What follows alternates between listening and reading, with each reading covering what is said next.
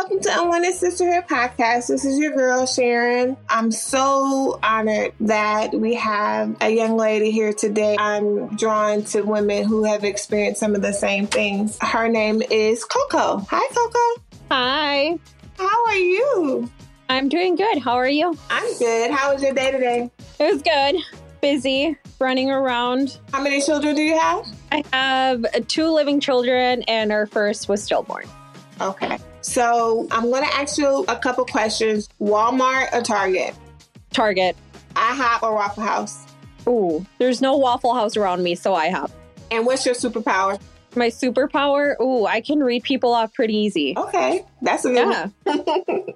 So what we're talking about today is a subject that, in my opinion, always be talked about very gently, and it's stillbirth. And according to the CDC, which I had no clue about this, 21,000 babies per year are born stillborn. That is a lot. That's a lot, which equates to about 1 out of 175 births. Wow. Right. And I don't know about you, but for me, that was never something that I worried about. I worried about pretty much getting past 27 weeks. After that, I thought I was good. I didn't have a really hard pregnancy. So I was just worrying about not having a miscarriage, eating the right food, not falling. Yep. Stillborn was not on the radar at all. That's how I was too, because I was just worried about, okay, let's get past those 12 weeks. You're going to be fine. And then you won't miscarry. But maybe it was just that I was naive, or I just didn't know. Like, I had heard stuff about like people losing infants and losing all that, but I never knew exactly that there was that middle category of stillbirths. Right. So walk me through what happened. So I have actually not ever told the story. Oh, I'm so honored. So I found out that he was stillborn on our 21-week checkup. Oh, I'm getting a little shaky. It's okay. Take your time. We went in for our 21 week. It was December 23rd. We were going to give our family a gender reveal surprise for Christmas. And we were actually going to go buy everyone's gifts on the color, boy or girl, depending on what we were having. So that was the plan. We had gone Christmas shopping before, and then we went to our appointment. We're like, perfect. We have all afternoon to go shopping for everything that we need. So when we went in there, the ultrasound tech just kept looking at me. Like, she kept going over and over, and like in me, like I already knew something wasn't right, because she kept moving. She probably did that for about 5-10 minutes. And when she as soon said, because I was in nursing school, and they told us sometimes that when they say, oh, we have to step out, is because something is wrong. I was like, okay, something is wrong. Something is not right. So they brought in my doctor's PA, and that's when she told us that he had no heartbeat anymore. As soon as I heard that, my significant other at the time, he spoke English, but he wasn't to that point where he could understand everything that was going on. And I just remember everything like going still. It was the biggest shock, and time just didn't matter, because I sat there and I remember I was laying in the bed and I put my hands like towards my face, and he kept asking me like, what's wrong? What's wrong? What's wrong? I'm like, they say that he doesn't have a heartbeat. And he's like, it's okay. Like, he hugged me, and I'm like, no, like, it's not okay. Like, no, like my brain was not processing everything. So after that, they took us to another room, and they couldn't detect the gender at first. So at first they told us it was a girl, and I was extremely broken in every way you possibly could. We had a different doctor come in, talk to us, and he said that we could either wait until the holiday season was over, which we would do the whole process in January, or we could start there right away at 3 p.m. And at this time, it was like 1:30 p.m. So they gave us a couple of minutes to basically decide what we wanted to do. And my significant other actually was the one that told me, it's your decision. Whatever you feel like doing, I'm going to support you in every way. So I was like, there's no way that I'm going to get through the holidays. I'm like, so we might as well just get going. So we came home, packed up a few essentials, and then we went to the hospital at 3 p.m. on December 23rd. They were expecting me to deliver that same day. He was obviously very, very tiny. All my family came over and I was trying to process everything. I was just trying to keep calm if I could. But my mind was, you know, that time, like when they tell you and you don't know where your mind is going to go, like you just want to run from everything that's happening. And hide. Yes. Like I was ashamed. I was in shock more than anything. Like I could not process anything. But at the same time, when we got to the hospital, my parents were there, they were very supportive through the whole process. And I was just getting filled with information. I'm just like, hold up. Like I just lost my child. I don't know why you guys are telling me all this, but no one else around me could really understand because of that language barrier. I'm like, what am I doing? Like, I have to make all these decisions myself. They came and talked to us like, this is going to happen. And then this, and then they gave me all the papers for the funeral. And I'm just like, oh, wait, hold on. Like, this is too much. Like, let me just sit down. Let me just cry it out. And then we can talk because my mind was just in a blank state. The medication wasn't working on me for the induction medication. My body just doesn't react to anything like meds. The whole epidural did not work on me, nothing. Wow. So I was in labor for over 30 hours with him. He had passed away on the 23rd and I didn't give birth to him till the 25th. So it was quite a long time. And throughout that entire process, my mind was like, he's going to be okay. He's going to be born. They're going to put him in an incubator. You're going to get to take him home. My heart was shattered. I was just like, this isn't something no one talks about. Like, why is this happening to me? Why me? Why does everyone else get to have their baby, basically? And even to this day, all the kids that are around his age that he would be, it's really hard for me to see them. And I don't know if that happens to other women, but it's kind of like a jealousy that I feel that you guys can have your daughter, your son, and I unfortunately had to lose mine. And it was also around that time where so many people were announcing their pregnancies. And it was, every Christmas is different now. Yeah, I can only imagine that. For me, it was twins. Oh my gosh. So my son made it and my daughter didn't. Oh. So I had to, it was the worst day of my life. Yeah. And the best day of my life. I was reminded. Yeah. And I had to grieve not having twins because I had built my life around having two babies at the same time. Yeah. And then I still was thankful because I got to go home a baby. I can't even imagine going home without 30 hours of labor to have a baby and not go home with the baby. It was probably one of the hardest things that I've personally have ever done. I tell this to any woman that's been going to or has gone through it because it's one of the worst feelings you could ever feel. But when he was born, they told us that he was a boy and they asked me if I wanted to see him. And of course I said yes. So they placed him on my chest. He was a tiny, tiny baby, like extremely tiny. But he was they told us that they were going to do all the tests that they do figure out if there was anything going wrong. But, oh, Jesus. I just remember laying in bed with him and just crying and asking why.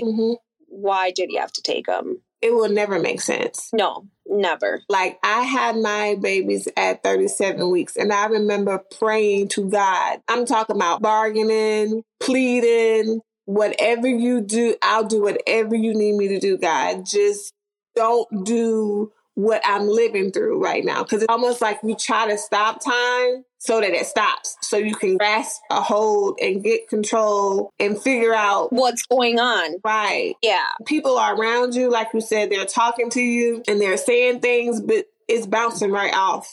You can't comprehend anything. No, not at all. I'm so sorry. Did you stay in the hospital the normal time or how did that work? He was born on the 25th And then they told us that we would be discharged that exact same day in the afternoon. So he was born at 1:02 in the morning. Mm-hmm. We were discharged from the hospital at around 7 p.m. Mm-hmm. And I was hoping I could have stayed more just because I did not want to leave him. Right. Because then that makes it final. Yes. And then as soon as I got home, I remember I took a shower. I tried to eat something. I couldn't eat anything. And then I just came into the room. I shut the door and I just cried. Mm-hmm. I cried. I think it was the loudest I've ever cried in my life. Mm-hmm. I think that's when it hit me that he's not here. I'm no longer pregnant, but my body's going to go through the whole postpartum. And the next day, we actually had to start planning his funeral.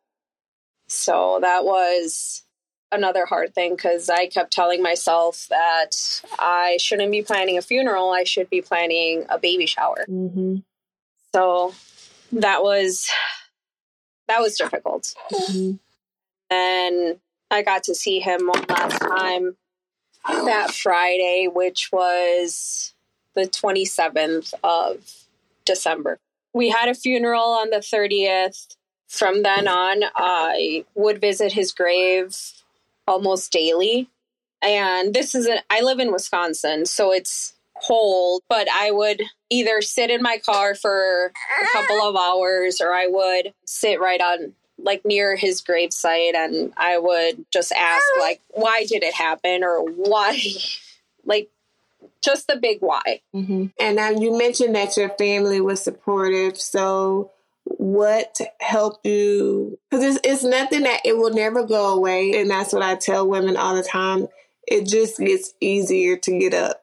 It never goes away. No. I mean, they were there. I'm not going to say that they were asking me how I was because I'll be honest, they weren't. So it was basically a battle with myself. Mm-hmm. And it was more of just okay, let me ask around. Let me talk to people who've gone through this and ask them, how did they do it? How does the feeling go away? Because I was I need to talk about it with someone, or I just want this feeling to go away. I felt in a sunken hole with no way out. Mm-hmm. The feeling inside, it was I want him to be here. I want him to be okay. And I don't think my family realized that ever. Mm-mm. And it was one of my aunts who made a comment to me was oh, don't cry anymore because you're young. You can have more kids. And I was excuse me, no, you don't say that. And then another family member of my husband's asked me, they're are you sure you didn't do anything to the baby? I was I never want to see you again in my life. I was so we're not talking to them anymore ever, right? No. No, I was don't ever talk to me like that. You don't know what I'm going through. We were actually in the hospital still when he said that to me.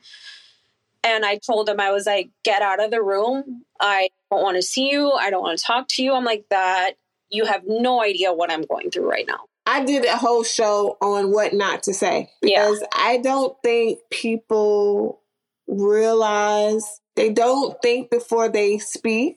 Yeah. And they don't realize how insensitive, even if sometimes they're not really trying to be, but they just don't know what to say. And I've never, even in death period, I never tell someone, God knows best. I never say everything happens for a reason. Those are things that I never say, even if logically we know that. But when we're going through whatever we're going through, we're allowed to feel the way we feel. We don't really want to hear anything about everything happens for a reason. No one wants to hear that.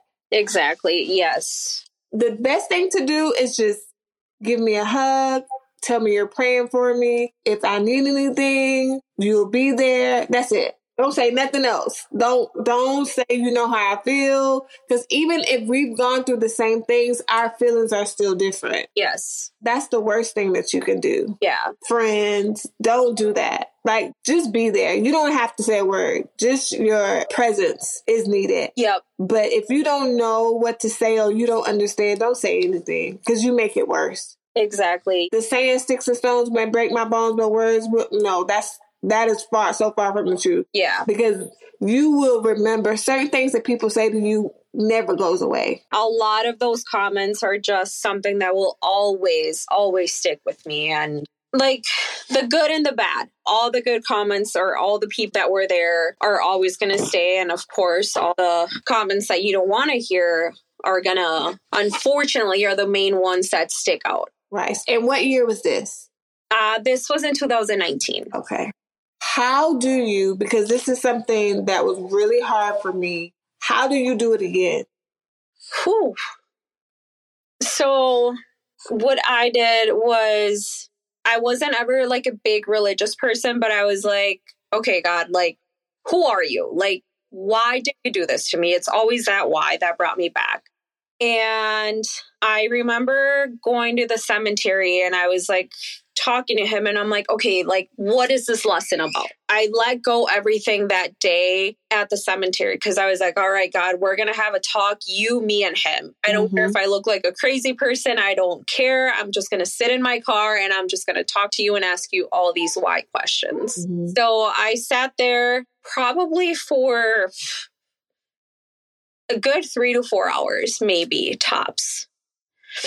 And I remember towards the end, I was just so frustrated. I started crying and I started hitting my steering wheel because I was angry. Yes, I'm angry at you, God, for doing this. I'm angry that you've taken this and you're giving me these feelings that I don't want to feel. And then from there, I was just, it felt like a huge relief. At the same time, it was like very comforting, like a hug, like from someone unknown. But it was like a good feeling as, okay, what's your next step from here on out? So it was for a full year throughout the whole pandemic, because it was like he passed away and then the pandemic happened in March. So I was like, okay, let's start to do this and this. So I started to do a lot of meditation, a lot of praying, just taking care of myself, basically. And I always say that the pandemic was a hidden blessing in disguise for myself, because it really helped me open up those feelings and get all those emotions out, and not necessarily being prepared for a baby for the next, but being prepared to whatever God had for you. Whatever God had for me, yes. So then in December, which it was going to be his 1 year anniversary, I was actually planning on getting my tubes tied. Because I was like, I don't ever want to feel this again. I don't want to go through it again because I know how painful it is. So I had actually scheduled an appointment and everything towards the end of January to talk about my options for getting my tubes tied. 2 weeks later, I found out I was pregnant with my rainbow. So that whole pregnancy was just holding the breath in, and a lot of depression, a lot of anxiety, a lot of worry. And every time I would go to a doctor's appointment, it would be like I don't know how to explain it, but it was terrifying. And I kept praying. I was like, all right, Santiago, like, here we go. Watch your baby brother or sister. Please, like, every day I would talk to him like, okay, you're sending us this rainbow for a reason. Like, let us figure out slowly, but don't let anything happen. But nothing can prepare you. And even to this day, like, I'm like, okay, I have 2 babies. So my rainbow baby and then her, who she was the ultimate surprise. I just kept asking him, like, don't let anything happen. It was the most nerve-wracking. Am I prepared to do it again? No.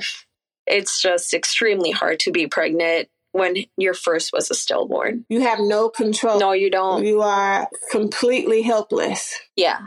So every time I'd have an ultrasound, or, you know, how like the babies move and the Doppler can't get them fast enough, my heart would just stop each time. Even because I switched OBGYNs after. Yeah. So I stuck to my OB that delivered my stillborn son. Okay. I just felt a great connection with him. And he would always tell me, just breathe, like, it's okay, it won't happen again. And I'm just like, you don't never know. Yeah, no, I think it's been the worst thing of my life, yet the best thing, because I got to at least hold him and I got to see how he was. So I'll always have that. God has a way, even when we go through some of the roughest and toughest times of our lives, he sends a rainbow. Yeah. It's still something hard to go through, but it's almost like he hugs you, and says, I have you. Just keep going. And even with my daughter now, I'm like, okay, God, all right, I hear you. Go through all of these things to get here. But that's why it was so important for me to start this podcast, because no one around me. Like, I had no one to go to. Neither did I. And that's the worst. Trying to not have anyone. And you're like, okay, but I want someone that's at least going to understand me to a point. But right. Because even though like my husband was there and my family was there, he experienced his own grief, but it's still not the same, because you're walking around with this baby, feel them, you touch them, you talk to them, and no one will ever understand. Because for you, as soon as you hear a heartbeat, that baby's real. You have planned your whole life around that baby, and they can't understand that. Even if they're there, they can't understand that. So it's a really, really lonely journey. No, I mean, it is. And especially like when you're laying in that bed waiting to give birth, your mind's just trying to go to a state that you're like, okay, what's going to happen? Like, why am I going through this? Is my baby going to be born alive? Because my brain was in a way telling me he's going to be fine. He'll go to an incubator. You'll take him home in a couple of months, this or that. But the reality of what's going to happen. When I went in on a Friday. They checked their heartbeats and they said, we only hear one. And I was like, what? And they were like, you're having twins, right? And I said, yes. So they come in with another machine to do an ultrasound. And they said, sometimes the machine is fickle and it doesn't work. But right then they knew. And I can understand to a point why they felt like they needed to say that to keep me calm. But I heard them in the back trying to resuscitate. But the numbering and the counting didn't register when something is wrong. And it's that intuition in you that tells you you're not wanting to tell me, but I already know, and I can feel your energy that something is wrong. And then I kept asking my husband, and he didn't know what to say. He was falling apart. It was just, no one prepares you. The other thing that is extremely hard is that at the end of the day, you feel like everything is fallen on you, because I hid for a couple of weeks. And I kept getting messages from friends that they were like, oh, what are you having? Or they'd be like, oh, congratulations on your baby. And I'm like, I don't want to read these messages. Like, no, I didn't tell anyone what had happened until I made a post about it. Close family and friends, I had told them, but I think it was close to a month when I had said that after that he had passed away. Yeah, I had to, because everybody knew we were going in. I remember just sending out a text and I was like, this is what happened.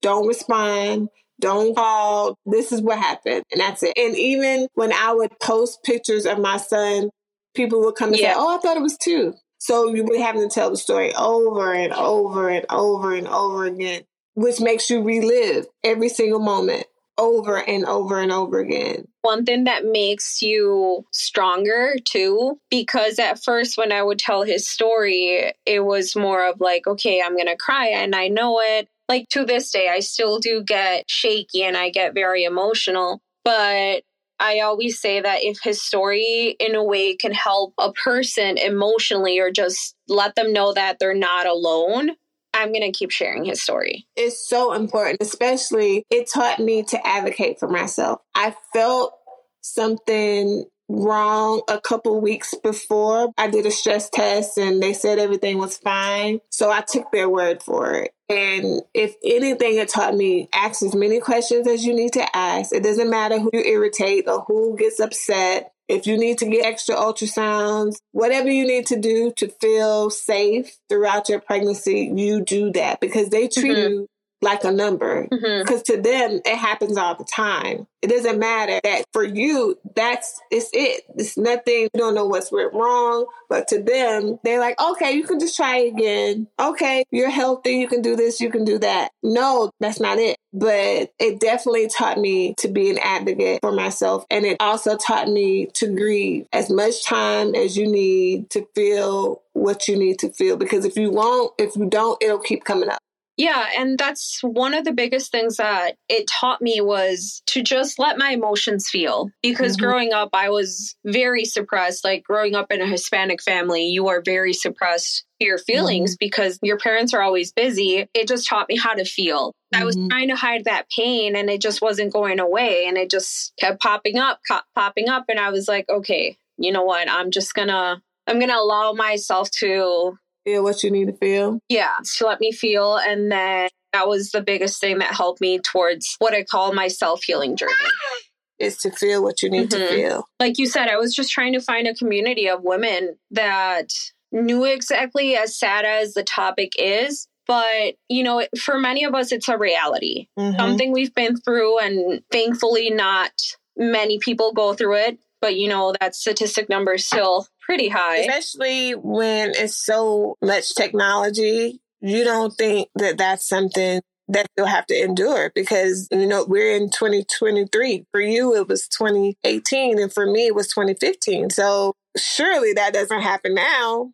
Exactly. And I wish it wasn't as a taboo topic. Like you said, we could be a little bit more advanced within the technology because when the results back from him, they didn't find anything wrong. Same thing. My daughter was actually the healthy one. I had them at 37 weeks because my son stopped growing. Oh, wow. And I had them on a Friday and they told me that she died 18 hours prior to, so which would have meant Wednesday. And I had a stress test on Wednesday. Oh, no. And we did all these tests, did an autopsy. She weighed more than he did. He weighed 5 pounds, 4 ounces. She weighed 5 pounds, 9 ounces. So nothing on paper made sense. Exactly how I feel because nothing was wrong. I was very healthy. It was growing at a normal rate. And then when we got all his results back, I'm like, how? Like, how is there nothing wrong? Like, there has to be something. If you can say, okay, this happened, or, you know, the cord got caught around their neck, or they had some blood, something, then you could at least justify it in your mind. But when they tell you, we don't know, that's the hardest part for me. It is. You want an answer like any other death. You want an answer, or at least have that peace in mind, but not getting anything. You're still left in a, did I do something wrong? And even to now, there are days that I relive like my entire pregnancy that I'm like, okay, this day I did this day I did this. Did I drink water? What did I eat that caused him? Did I do a certain activity or anything? And you're just left unanswered. There's no way to explain it. For anyone going through this now or will be, what would be your advice? Let yourself feel, because you as a woman, you're going through it and you're the only one that knows exactly what you're feeling. And just grieve much time as you need to grieve, because I was put on a spot where I was like, okay, you need to either fix yourself or just forget about it. And to me, it was like, I obviously cannot forget about it. I need an answer is what I was looking for. But I'm going to always say, just let yourself feel and let yourself grieve. Don't ever listen to anyone to tell you, don't cry anymore, don't do this, don't do that. You do whatever you want. And what you need to do. Exactly. Yes. You need to do what you need to do because no one else knows what you're feeling, because I personally felt dead inside.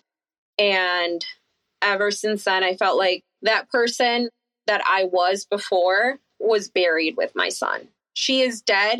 Her grave is just not marked, but somehow I am still living and breathing for him too. Mm-hmm. I'm so honored that you told your story today, because I didn't realize you never shared it. No, I shared bits and pieces, but not the full story ever. But you helped so many women and you're giving them what we didn't have. And to me, that's a gift. I will say I mainly went through all of this by myself without talking to anyone. It's hard. Anyone needs to go through, even a therapist, counseling. Don't be afraid to go, because I personally did have suicidal thoughts because I blamed myself for everything, and that's not good. You have to find a way to get there, look what you have, you know, beautiful babies, you know, and he's looking down on you. So somehow, as women, we have to find the strength to get up. That's hard. Right. Same time, you know, it's the biggest blessing too. I'm so proud of you because, woo! Yeah. How can someone find you? What's your social media? If anyone asks advice, how can they get in touch with you? I'd say the most relevant one would be Instagram. That is Coco Gonzalez with 3 Z's. Or TikTok. I have shared a little bit of videos and personal pictures of Santiago on there, especially like for his birthday or just when I want to add him into our family pictures, which I always do. Or Twitter. I'm always on Twitter. All 3 are Coco Gonzalez with 3 Z's at the end. Well, we're here if you need us. I'm here. We're friends for life now. It's something about this, you're connected. It's the community that brings us together. Yeah, it's community. And we're here to make sure no one else has to do this alone because it is a lonely, hard road. It is definitely easier if you have someone to walk along. Yes, that can be there, listen to you, talk, cry, whatever you want to do. Thank you so much. Thank you for letting me share my story. Yes, I'm so honored. So many dates that we couldn't get one. We finally got one. I look at it as it'll happen when it happens, and it happened. Thank you so much. Thank you, love. We'll talk soon. All right. Have a good day. Goodbye.